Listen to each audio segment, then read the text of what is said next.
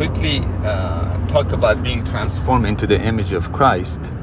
To me, that's the main goal in our life. It's not just to be transformed into the image of good and run away from the image of bad. It's to be transformed into the image of Christ. That's what the world really needs. We could just wipe out the poverty, just say perhaps one day this one world government comes and wipes out the poverty on earth, and everybody would share everything they have with each other, but it's still, we haven't been transformed into the image of Christ. It's not poverty that we need to get rid of. It's our illusion of our goals and our needs. The biggest goal to me and the need is to be transformed into the image of Christ. That's our inheritance.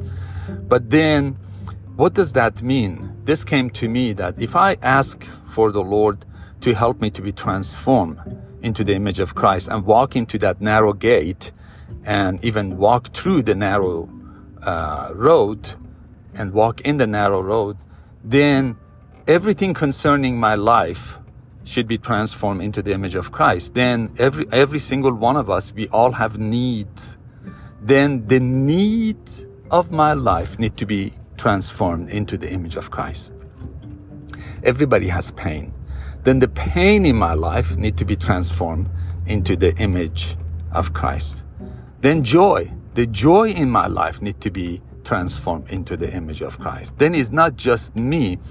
Everything concerning me and everything that is attached to me, if it's pain, if it's gain, if it's sadness, if it's joy, if it's needs, if it's news, everything, past, present, future, should submit to Christ and be transformed into the image of Christ. But normally we see our need, we want to transform Christ into our need and say, take care of it. It's the other way around. We see the need and we ask Christ that transform our needs into your image. I used to say, Lord Jesus, turn my scar into the beauty of who you are. It just came out of me a long time ago. Now I see what I was saying. Transform my pain into the image of who you are, which is the most beautiful thing ever. The beauty herself.